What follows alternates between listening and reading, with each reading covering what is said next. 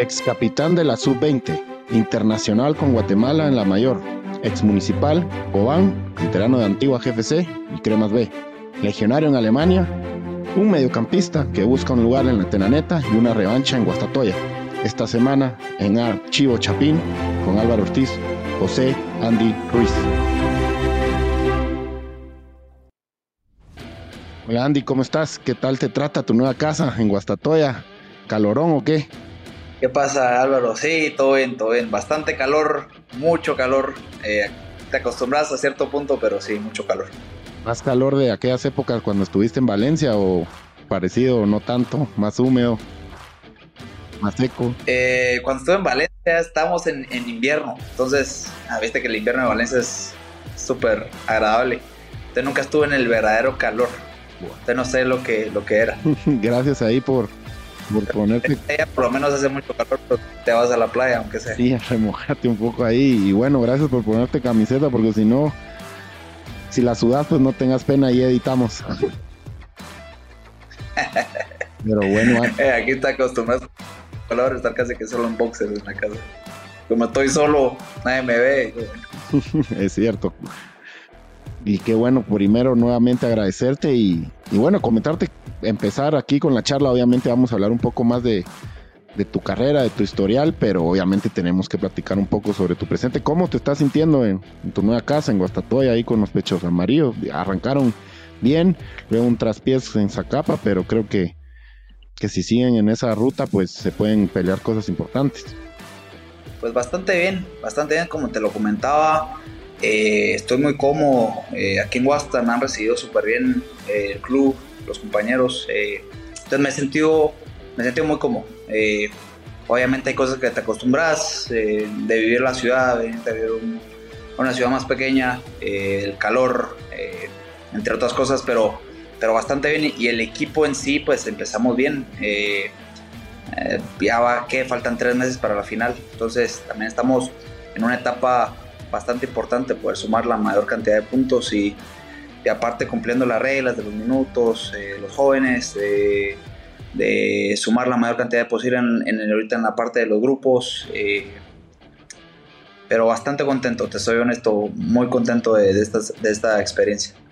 Bueno, nos alegra escucharte que estás contento y bueno, seguramente a la mayoría de los que nos escuchan, obviamente a todos, porque queremos al final que sos un jugador de selección, que estabas en la prelista de Copa Oro y seguramente siempre estás en el radar, más en el medio campo, donde sabemos que hay pocas piezas y pues por ahí también a veces es más difícil agarrar una, pero importante encontrar nuevamente en un equipo donde estés teniendo minutos y donde te tengas cómodo, más allá, un poco más de minutos tal vez sería la oración.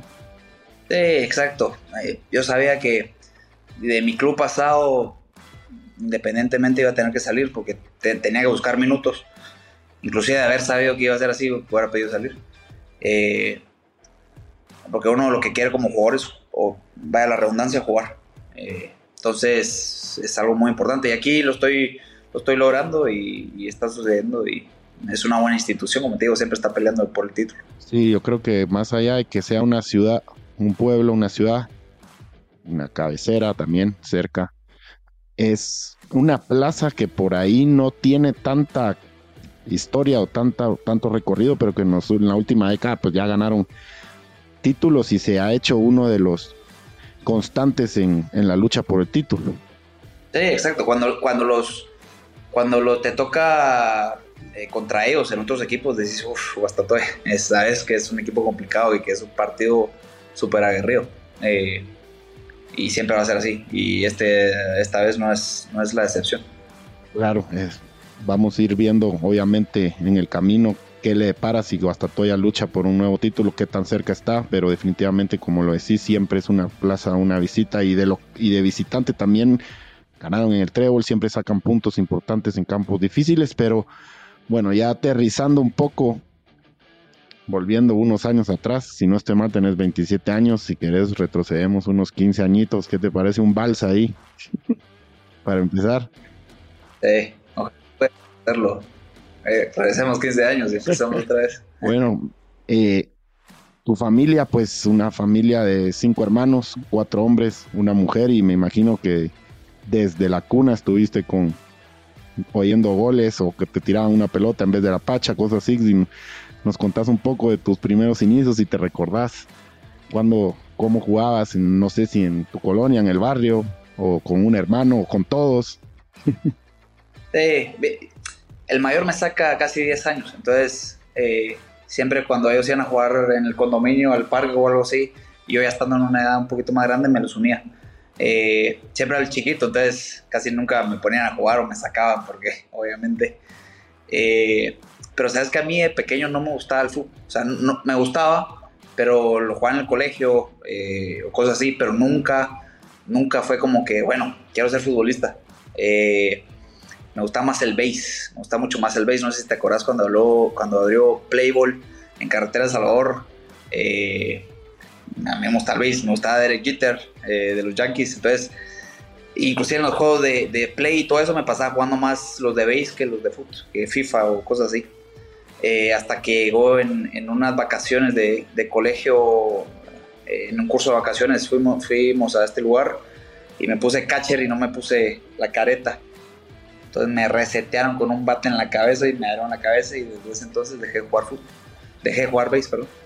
Harry Potter. Sí. Y bueno, ahí fue como que bueno, era el chico, ¿no? O sea, no está consciente verdaderamente, ya no va a jugar base, pero lo dejé de hacer. Y en el colegio jugaba fútbol, empezaba a resaltar un poquito más de los demás. Inclusive me gustó ser bastante portero. Tengo muchos recuerdos de portero de pequeño, jugando en Futeca, zona 14, cuando estaba todavía, yo era el portero. Inclusive cuando empecé en Campelit, soy portero. Estaba con Nico Jaén, muy chicos, nos enfrentábamos, tenemos un equipo que se llamaba Arrow y el equipo de ellos se llamaba Maquits, entonces siempre era portero y me pasaban de jugador. Hasta que, no sé, por X razón, obviamente tengo... De mis 4 hermanos, solo 2 verdaderamente eran fanáticos del fútbol, y entre obligado y convencido de que mi familia no somos tan altos, entonces me dije, no, de portero no tenés tanto futuro. Me pasé a jugar de campo, y poco a poco se fueron dando las cosas, fui mejorando, empecé como defensa central, de contención, muy buenas experiencias, no me arrepiento de nada, absolutamente. El fútbol es el deporte rey de Guatemala, y obviamente hay muchísimos niños que lo practican, y al ver eso cuando era joven y que mis mejores amigos lo practicaban, me quería unir a ellos, y cuando me llamaban a sus equipos y era bueno, o sea, me llamaban para que jugara con ellos, como que te vas dando cuenta, ¿no?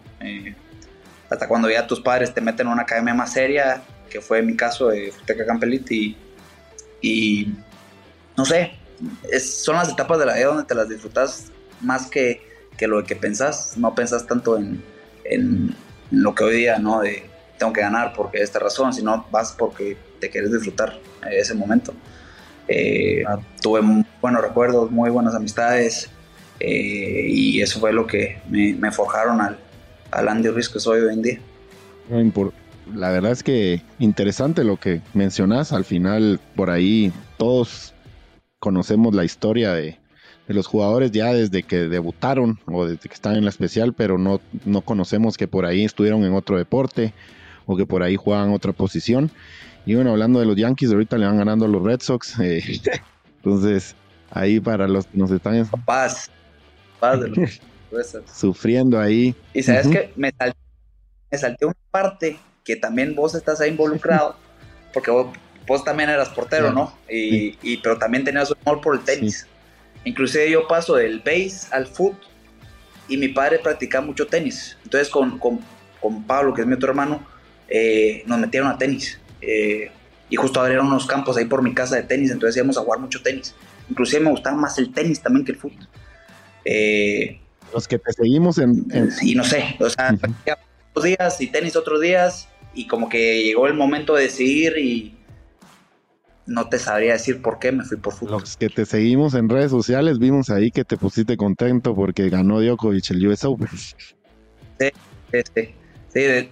lo sigo mucho desde Andy Roy, que era mi jugador favorito, y cuando se retira Djokovic ya estaba como que en ese, me acuerdo que empezaba a ganar y entonces íbamos a jugar tenis con mi papá y era chico, ¿no? Entonces, te estaba hablando de Djokovic, que tiene 38, empezó sus 20 y pico, hace 17 años, tenía 10 años, cosas así. Y decía, vos sos Djokovic, y me ponía feliz pensando que era él.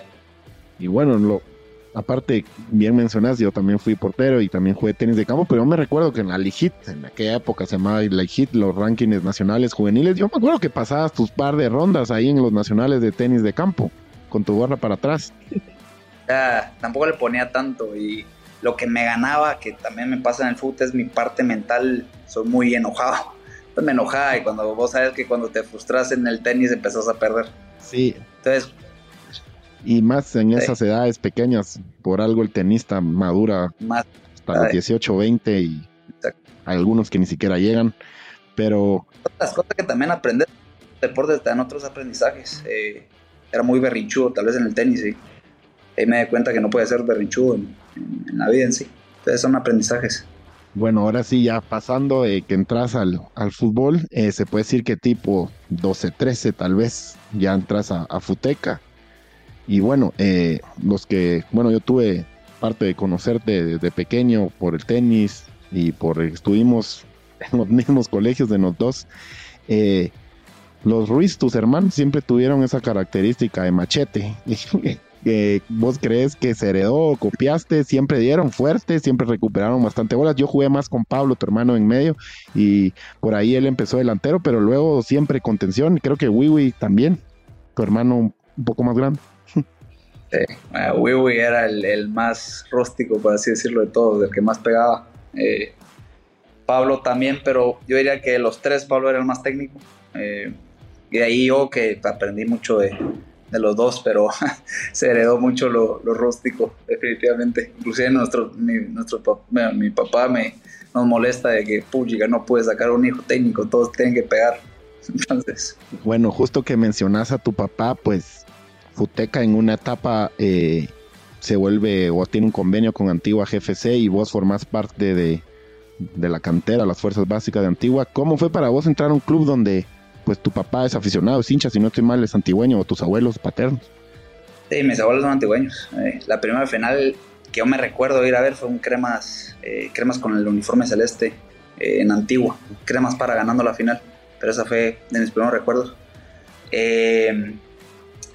Pues Antigua se junta, no recuerdo por qué, creo que Futeca compra partes de las acciones de Antigua, no recuerdo, entonces pasa a ser las inferiores, pasa a ser Futeca.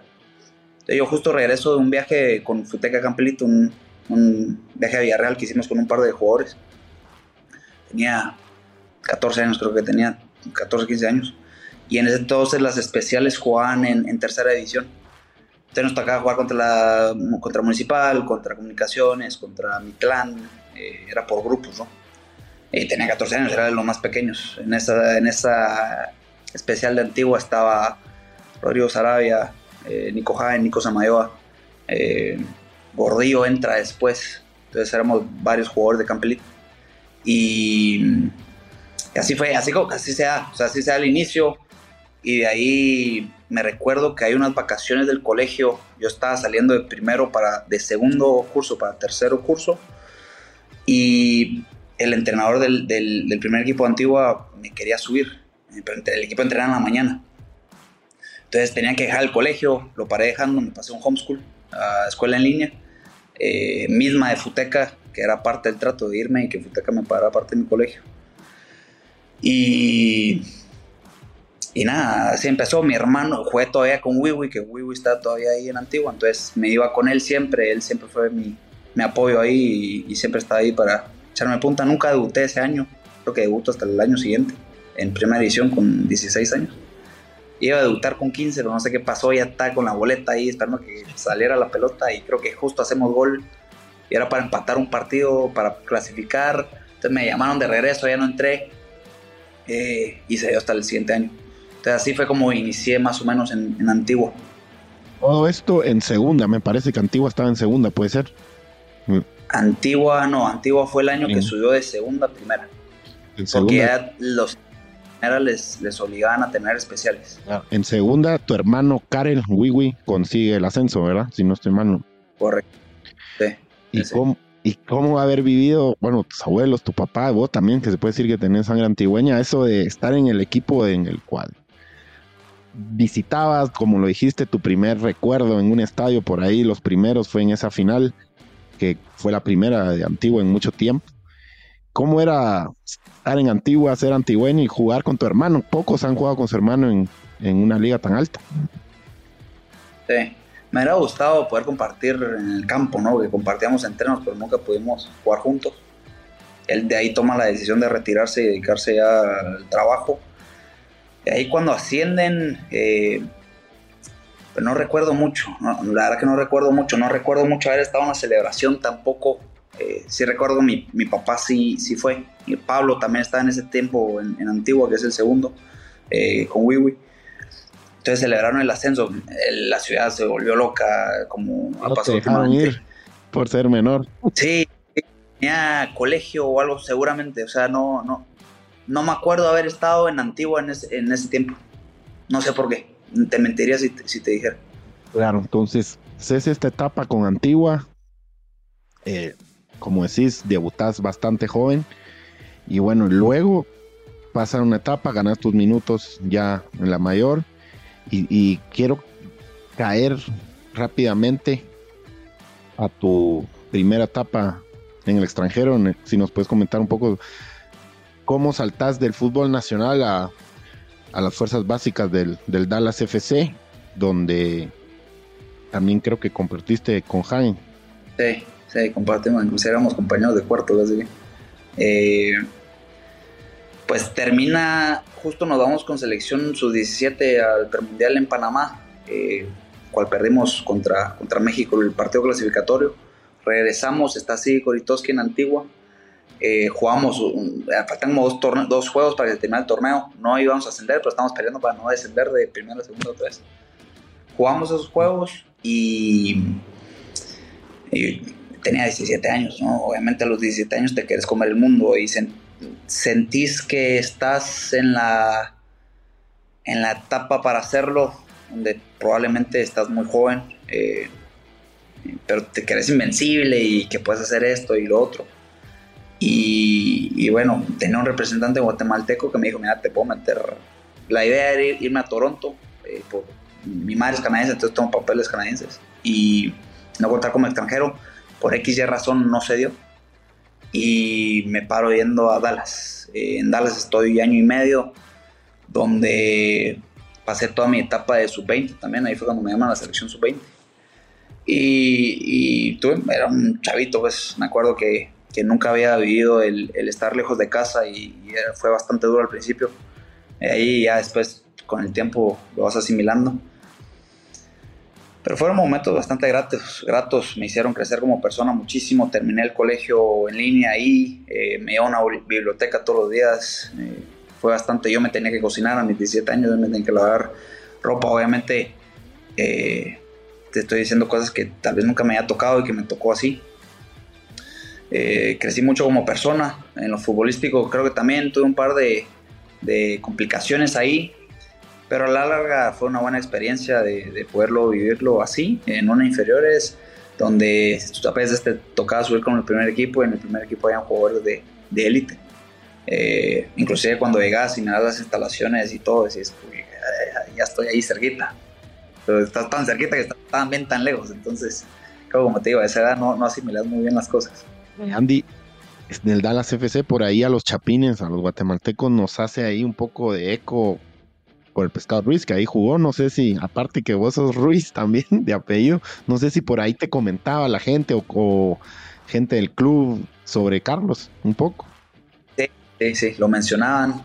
Inclusive hay una parte subís como al VIP del estadio, y hay una camisa de él enmarcada con el 20 de C. Ruiz, creo que decía, no recuerdo bien, cuando la camisa era roja y blanca. Y de ahí inclusive yo me voy de Dallas. Yo coincido con Moisés, bueno, no coincido porque él está en el primer equipo, está abajo. Y era en esa etapa que Moisés no sabía si venía a la selección de Guate o si se quedaba. Nos metió gol. Yo de Dallas, a los meses llega el Pescado Ruiz en su segunda etapa. Entonces nunca logramos coincidir. Pero increíble esto de que al final estuvieron, se puede decir que en Hagen, Moisés, el Fish y vos, puede decir que 4 guatemaltecos en 1 año y medio o 2 coincidieron en ese equipo. Sí. Nico y yo nunca tuvimos la oportunidad de jugar con el primer equipo, pero coincidimos así, nos veíamos con el primer equipo y estaba Moisés y Chapín, no nos da ni bola, ¿no? O sea, inclusive hoy en día lo molesto, ni me saludaba, casi que. Sí, ese recuerdo de que Moisés nos mete el gol aquí en Guatemala, siendo él parte de la sub-20 estadounidense y las vueltas que da la vida, ¿verdad? Luego, sí, pues jugó con Amarini, jugó bastante también con otros entrenadores. Y bueno, Andy, si yo he podido platicar con vos y investigando y que la memoria no me falle, antes en la MLS se acababa la sub-18, puede ser, y tenías que buscar, o ya subías o irte a otro lugar. ¿Cómo era en ese, creo que fue esto, 2014, 2013, por ahí? 2014, 2015, exacto. Había un gap muy grande entre cuando salías de la academia, le decían ellos, hacia el profesional, que tenías 18 años. Y entonces a veces firmaban uno de tu equipo, si mucho, al primer equipo, y todos los demás se iban a universidades. Yo había tomado la decisión de que no me quería ir a una universidad, pero si me hubiera querido ir a una universidad me hubiera quedado en Guate. Entonces no quería eso para mi vida. Y ahí es donde tomo la decisión de regresarme a Guate y empezar mi etapa con comunicaciones, donde todavía tenía edad especial. Entonces llego a la especial de comunicaciones. Estoy ahí un año yo creo que estoy, y todavía está la filial, todavía está Cremas B, entonces me suben de la especial a la Cremas B. Creo que no jugué ese año con Cremas B y estaba un poco cansado. Viste, como te digo, de niño siempre tenés esa ilusión de salir de Guate y lo quería hacer. Había ya pasado mi proceso sub-20, estaba también en la sub-23, no quedé en la lista final de sub-23, me habían eliminado del torneo sub-20. Estaba un poco cansado, creo yo, mentalmente. Había terminado el colegio, ya no sabía qué hacer con mi vida. Entonces todo ese año de Cremas, lo que me pagaban, lo ahorré y tomé la decisión de, bueno, ¿sabes qué? Me lo voy a jugar a Europa, y aquí hasta que me duren los ahorros. Entonces así fue como paso a Cremas y ahí decido ir. Como mencionás, pasás una primera etapa con comunicaciones, luego creo que volvés otra vez a comunicaciones B, si no estoy mal. Importantísimo saber ya manejar el dinero a esa temprana edad y saberlo cómo utilizar.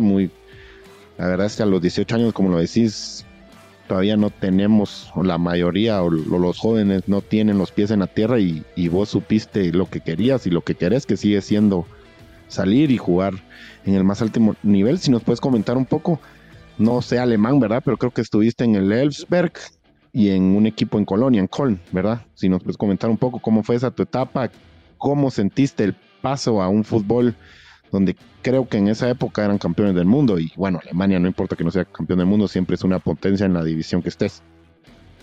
Sí, fue una experiencia bien linda. El primer equipo se llamaba Elfsberg, ahora subieron justo este año de la tercera a la segunda, si no estoy mal. Es un equipo de un pueblito pequeño, inclusive se llama Spitzenelversberg.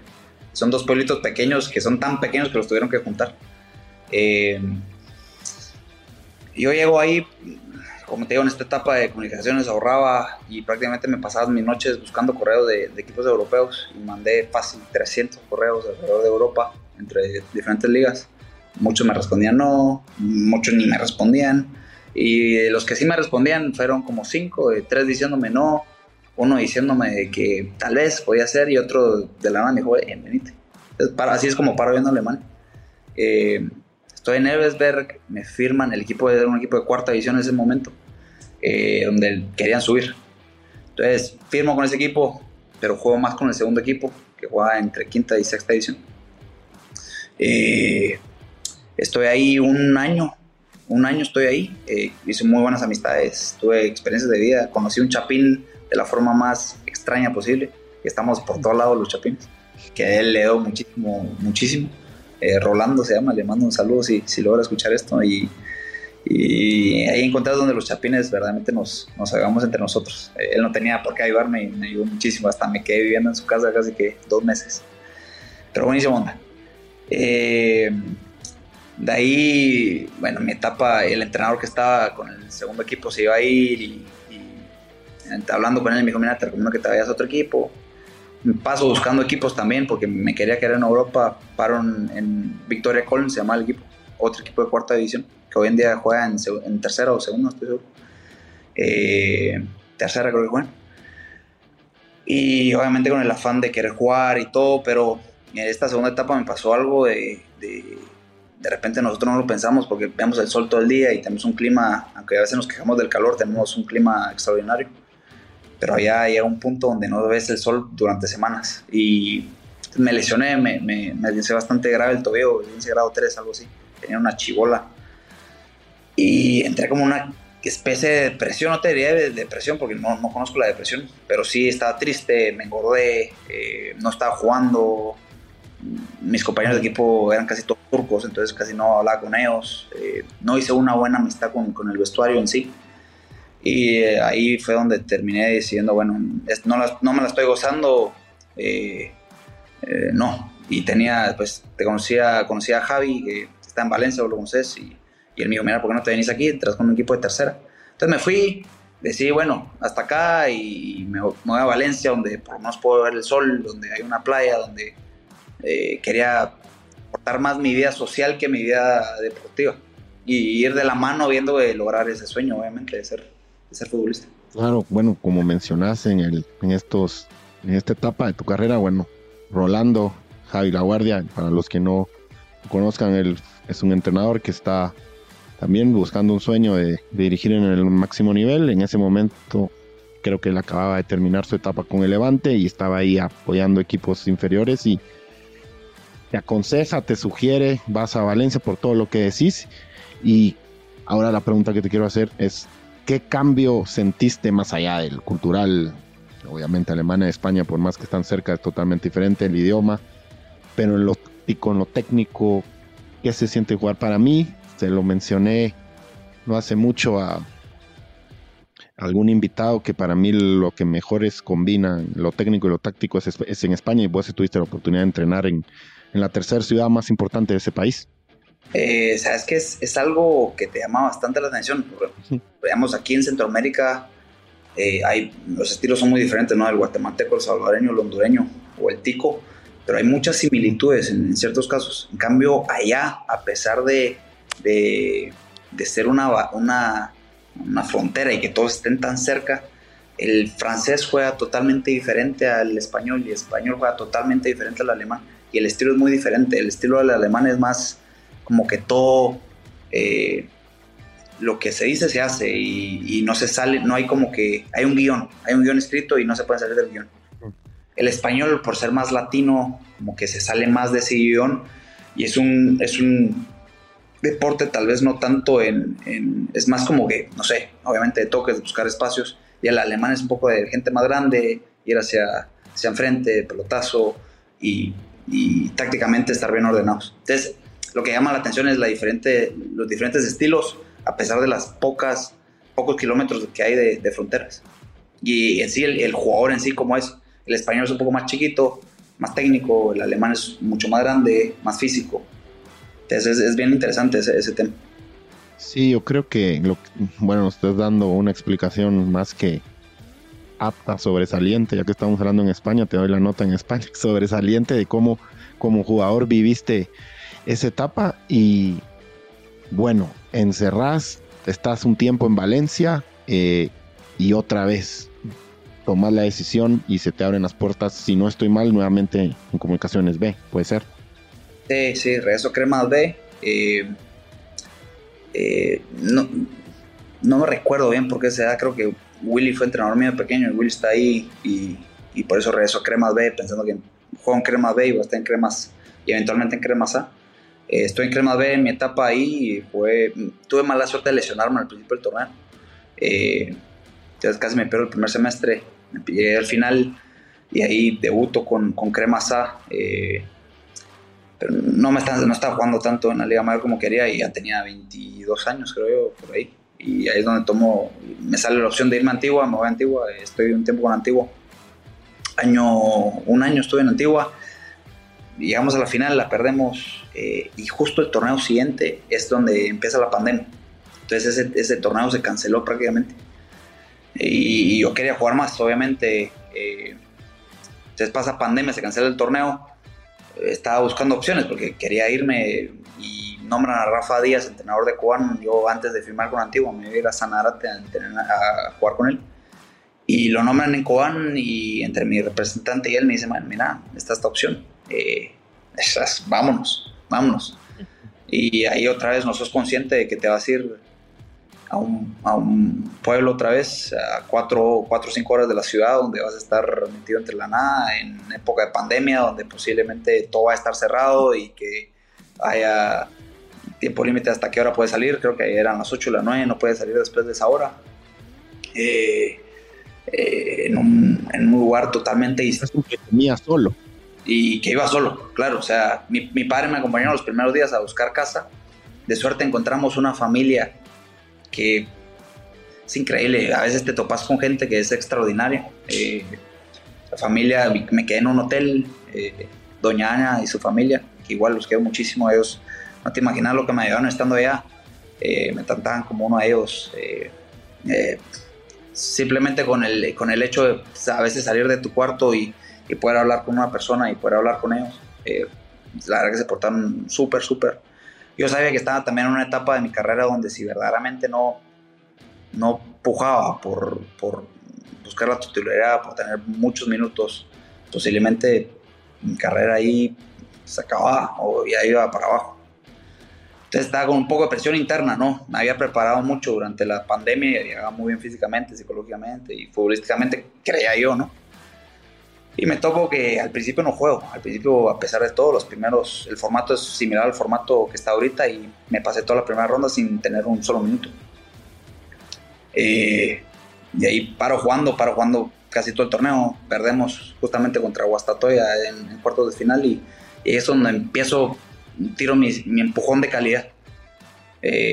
Donde fue como te digo, la experiencia más que nada que tuve ahí fue extraordinaria. Siempre las experiencias que vivís como persona, como futbolista, son las que te ayudan a crecer y me ayudaron muchísimo. Y te repito, le agradezco mucho a la gente que estuvo ahí conmigo, a doña Ana, su familia, a doña Gladys, Manlio, todos ellos se portaron súper conmigo. Bueno, importante resaltar esto también. Has resaltado varias cosas que le pasan a un jugador que por ahí no sabemos los que no llegamos al alto nivel, pero justo en esa etapa de pandemia, pasas de Antigua, tenés unos minutos, me recuerdo que no te ponían en tu posición sino de lateral, pero luego vas a Cobán, todo esto que pasa, la pandemia, estás solo en una ciudad bastante lejos, como decís, pero ahí es donde das tu salto de calidad y es donde te volvés a sentir en tu tope, ya lo mencionaste, y es lo que te hace, ya te voy a preguntar sobre selección nacional, porque ya que estuviste creo que en todas menos en la sub-23, ¿cómo sentís que es el fin de pasar de Cobán a Municipal, más con que por ahí seguramente te lo mencionaron, que fuiste crema, ¿verdad? Por una etapa, más allá que en la mayor, como dijiste, jugaste poco, y que el equipo de tu familia, la Antigua, ¿cómo tomás esa decisión de que estás bien en Cobán, pero tenés que aprovechar este envión para llegar a un grande, ¿verdad? Y lo tomaste, tuviste en Municipal. Fíjate, ahí estoy es ahí uno donde se pone a pensar, ojalá pueda rezar un poco el tiempo. No me arrepiento de nada, ¿no? Obviamente, pero yo estoy en Cobán y llega Vini y ese torneo creo que es el que mejor me va. Me llama a selección, donde todo. Y tenía el chance de quedarme en Cobán otra vez. Fue el torneo de invierno. Entonces tenía la oportunidad de quedarme. Yo estaba cansado de vivir en Cobán. Me gustaría explicarte, y seguramente en su momento tenía 1000 razones por qué. Una de ellas porque estaba aburrido de vivir en un lugar así, donde tenía 24 años y decía, pucha, quiero estar en Guate, quiero, por lo menos, tengo mis sobrinitos, ver a mis sobrinos, ver a mis papás. Tenía un perro en ese momento que lo quería muchísimo, y ver a mi perro. Entonces como que ya estaba cansado de todos los fines de semana tener que viajar 4 o 5 horas a Guate y hacerlo otra vez el lunes. Me acuerdo que los domingos en la noche me tenía que regresar, lunes en la madrugada era un martirio de decir no me quiero regresar. Entonces como en la vida, en ese ítem estoy con una novia y la novia no vive en Guate, entonces me voy a ver a mi novia. Yo había decidido que no iba a ir en Cuba y me tenía una oportunidad para irme a Guate, pero no estaba tan clara, y Municipal estaba pujando y que me querían y dije, bueno, esta es la oportunidad, o sea, voy así, qué mejor momento que agarrar Municipal ahorita que voy para arriba. Me voy a Municipal en la primera etapa, el primer torneo me va súper bien, juego, me lesiono también, tengo un par de golpes que me perdí como 3-4 partidos. Me dio COVID también ese torneo, pero a pesar de ello, siempre que estuve disponible, siempre jugué. O sea, siempre jugaba, o entraba de cambio o entraba de titular. Me molestaban porque eran los favoritos de Cardoso en ese momento. Y llegamos a la final contra Comunicaciones, perdemos, y ahí es donde la vida a veces no te explicas, pero por X razón te pasan las cosas. Empieza el siguiente torneo, no salimos campeones. Me dejan de llamar a la selección, empieza el siguiente torneo, me quiebro el tobillo, cuando regreso la lesión el entrenador no me ponía y prácticamente desaparezco, ¿no? de lo que es jugar y entrar solo de cambio y anímicamente eso obviamente te afecta. Todos los jugadores, lo que peor le puede pasar a un jugador es perder la confianza, entonces te pega anímicamente y empieza un poco mi declive de minutos. Y porque es lo que te digo, que estoy súper agradecido con Guastatoya, porque ellos me dijeron, mira, vení, te queremos, vos sos el jugador que queremos. Me han tratado súper bien, he podido jugar, voy poco a poco retomando mi nivel, me falta muchísimo, pero lo que más quiero es retomar ese nivel y confianza para poder aportar al fin del club, que es salir campeones, y poder recíprocamente darle lo que ellos me han dado, ¿me entiendes? Sí, definitivamente. Bueno, aquí ahora ya nos mencionaste lo que es viajar, lo que es debutar de niño, lo que es jugar otros deportes, los momentos difíciles de vivir lejos. Aparte de todo lo que mencionas, que te quedaba lejos, ya llevabas desde los 17 años fuera. Creo que regresar a tu casa ya te va llamando. Las personas que viven fuera, no solo porque por ahí madura o jóvenes, al final lo que querés es estar en tu casa por lo menos 1 año o 2, y luego, bueno, otra vez si te puedes ir al extranjero, pues obviamente se va a dar. Ahora sí ya doblamos la página de tu etapa por clubes, y bueno, mucha gente te recuerda y te recordamos por tus etapas en las diferentes selecciones nacionales. Como decís, en la 17 se quedaron a un partido contra México, un partido dificilísimo contra México. Por eso lo que lograron los muchachos hace 1 año con el profe Loredo de sacar a México y a Canadá es increíble. Pero la mayoría, Totalmente. O tal vez te das a conocer más, y donde tenés la mayoría de luces es con el brazalete de capitán, es en aquel gol que le metes a Estados Unidos de volea en el último minuto en el 2015. ¿Y qué sentiste cuando metiste ese golazo? Porque un mediocampista de contención de tus características por ahí tiene pocos goles, pero metiste un gol de top 1 Sports Center, pues. Ya no era el capitán en ese entonces, solo voy a agarrar un poquito de eso para meterle humildad al gol, pero fue hace 10 años el gol, imagínate, 9 años el gol.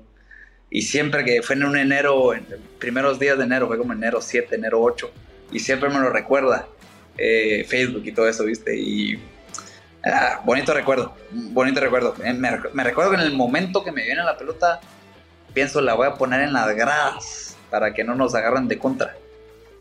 Y salió el ángulo, pues fue pura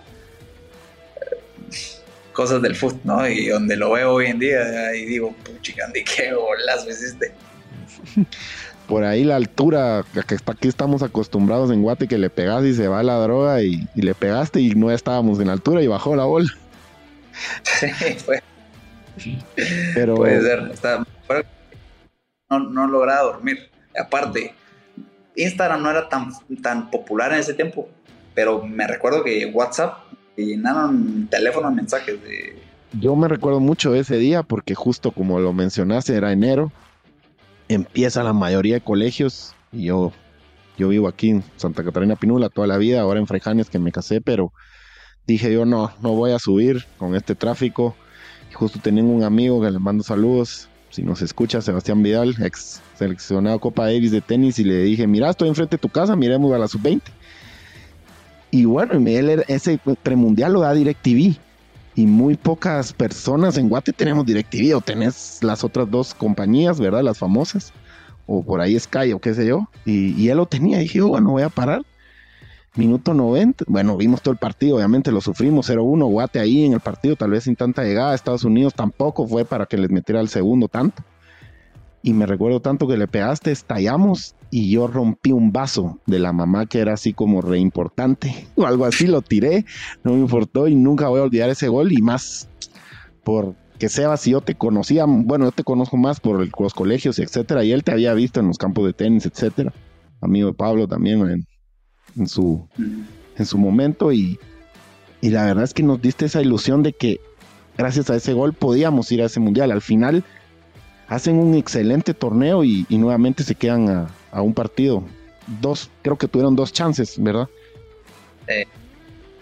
2 chances, quedamos ahí. Duele solo decirlo, ¿no? Tuvimos 2 oportunidades, perdón, contra Panamá 1-0. Si ganamos el grupo y pasamos directo, y ahí perdemos 2-1 contra Honduras, y son 2 resultados que te digo, nunca volví a ver la repetición de ninguno de los 2 partidos de la frustración, pero son 2 partidos que te digo,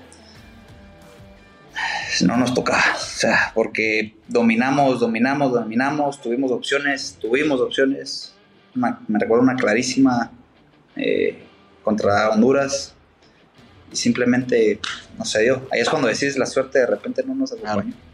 Pero te das ese segunda experiencia de estar tan cerca, y bueno, y luego ya mencionas Cobán, tu primera etapa municipal, y si no estoy mal, el profe Amarini te llama a la selección, tenés muy buenas participaciones, y en la Copa Oro al final esta de que nos eliminan, a Curazao le da COVID, a vos también te da COVID y te quedaste. Contanos qué fue, ya que ya has tenido experiencias de encerrado, te tocó un encierro ahí en Estados Unidos.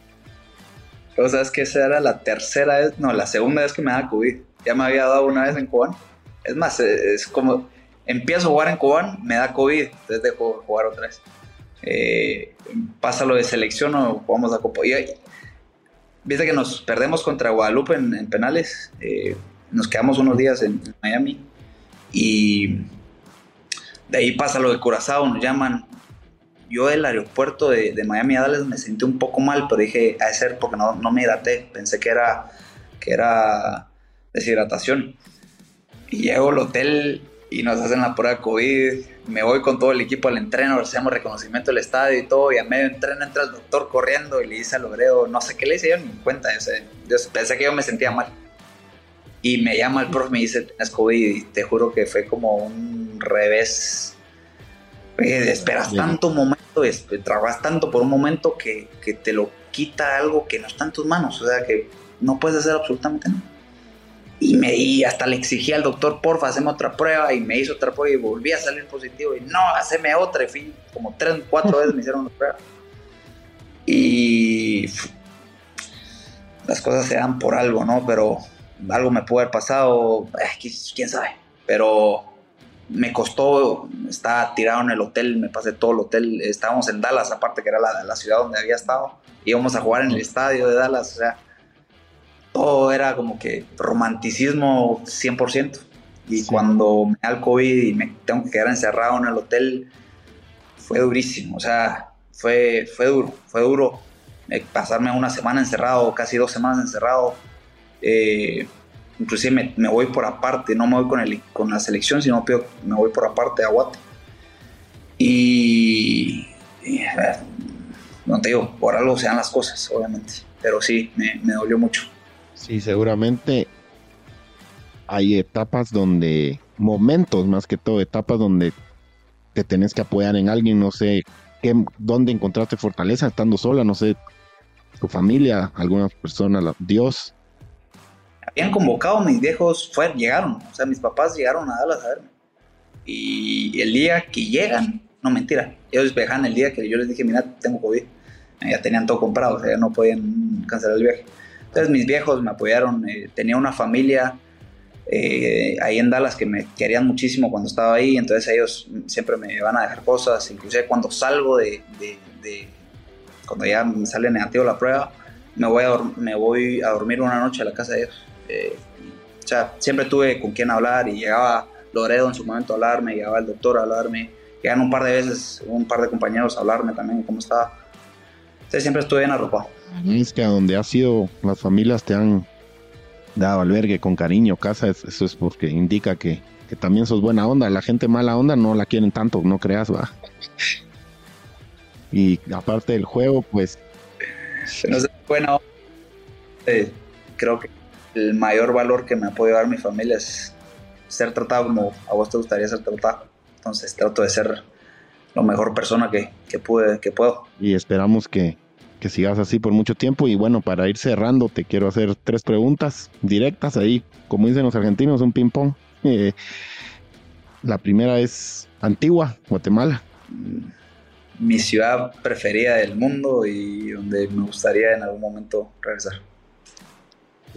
¿Cómo te ves para de aquí al otro año, en un año, digamos, en corto plazo? En corto plazo, jugar en el extranjero, lo tengo entre ceja y ceja, es algo que a pesar de que lo pude hacer en unas etapas pequeñas, pero tal vez no fue tan al alto rendimiento, es algo que quisiera vivir todavía en mi vida. Todavía creo que estoy en una edad donde lo puedo hacer, y en un año es eso, salir de Guate, y me gustaría muchísimo selección nacional. Bueno, ya la última, los que te conocemos sabemos que sos una persona disciplinada, se duerme temprano, y la verdad es que sos un ejemplo para muchos futbolistas, no solo jóvenes, sino para los que tenés a la par, de cómo se tiene que llevar el profesionalismo. Sabemos la cantidad de guatemaltecos que tienen tu nivel, mayor o menor, pero no llegan porque se saltan las reglas. Y la tercera pregunta es, ya lo último, ¿cómo viste ahorita Guate en estos 2 partidos de septiembre, el jueves y el domingo? Panamá y El Salvador, Salvador y el Panamá. Te soy totalmente honesto, solo vi el primero contra El Salvador, porque el juego contra Panamá estábamos regresando esa capa a Guastatoya, entonces no lo pude ver completo, solo por partes. Pero el juego contra El Salvador fue un partido redondo. La selección nacional juega muy bien, tiene muy buenos jugadores. Creo que nos identificamos mucho, y yo, tal vez porque conozco a la mayoría, te puedo decir que a nivel de personas, a nivel de calidad humana, es un grupo muy diferente a los que pudieron haber habido. No sé, no a los demás, pero por este grupo sé que hay muy buenas personas, hay muy buenos jugadores de fútbol, hay muy buenas personas con una ambición tremenda. Conozco un par de veces a Atena, no lo conozco muy bien, pero todos me han hablado muy bien de él. Entonces es una selección, creo que muy especial, y ojalá puedan seguir así haciendo triunfos, porque no solo les da esperanza al pueblo, a la gente normal, nos da la esperanza a los futbolistas que no estamos en la selección, y obviamente la esperanza de ellos de poder llegar primero a la Copa América y ahí a lo que venga. Es enorme, ¿no?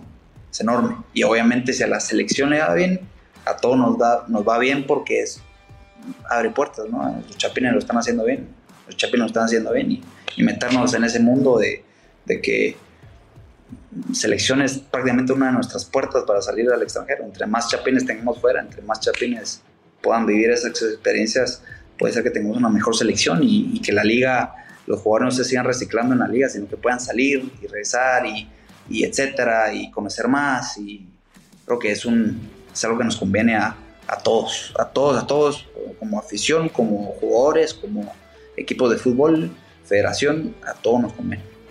Bueno, ahí tuvimos en este episodio a José Andy Ruiz, la verdad una charla muy amena, 40 y 50 minutos. Gracias ahí por los 5 adicionales, profe. La verdad fue un gusto tenerte.